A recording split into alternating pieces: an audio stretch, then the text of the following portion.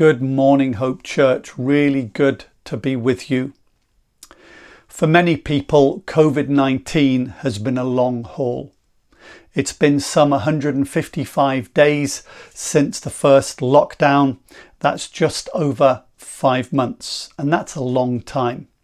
September is just around the corner, and it brings more uncertainties, questions about school and the future. The winter months will soon be upon us, and it's already difficult in the winter for many people without the prospect of a COVID-19 winter to add more uncertainty. Job losses are increasing and the recession is looking to bite further. And then we've got that great thing, Brexit, just around the corner. Out of all of this, you might ask the question, what are we to do? It would be really easy for us to be full of worry, to be in despair about the situation, and to be concerned, what are we going to do? How will we get through? Well, I want to encourage you that we're not the first ones to tread such a path. There are others that have gone before us that have trodden a much harder path than we are treading at this moment. I want to read to you from 2 Corinthians chapter 4. From verse 8, we are hard pressed on every side, but not crushed, perplexed, but not in despair, persecuted, but not abandoned, struck down, but not destroyed. It is written, I believed, therefore I have spoken. With that same spirit of faith, we also believe and therefore speak. Because we know that the one who raised the Lord Jesus from the dead will also raise us with Jesus and present us with you in his presence.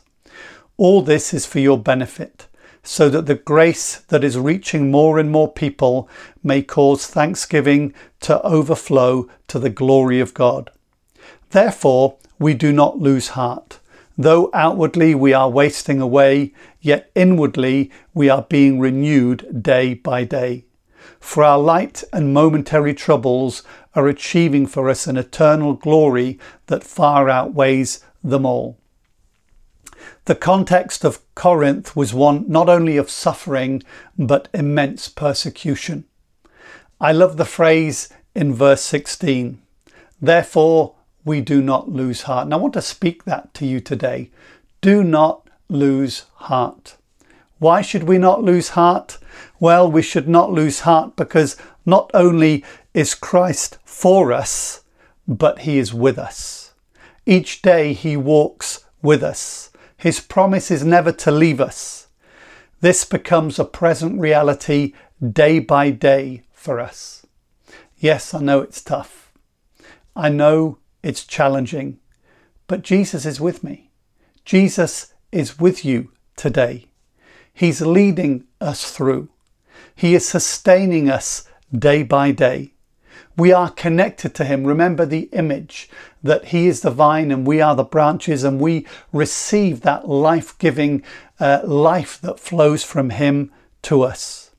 So be encouraged. Jesus has not left us alone. He's not sitting in heaven watching down, leaving us to it. He has sent his Holy Spirit, who is the comforter. He will strengthen us. He will teach us. He will lead us forward. And so I want to encourage you, if you're worried at this time, if it's all becoming too much, then why not set aside some time? Why not come aside for a moment and sit with Jesus for a while? He will calm your fears. He will refresh your soul. He will give strength to get you through the day. He will be the one who will sustain you in the days ahead. So trust in Jesus. He's with us and he's leading us through. God bless you.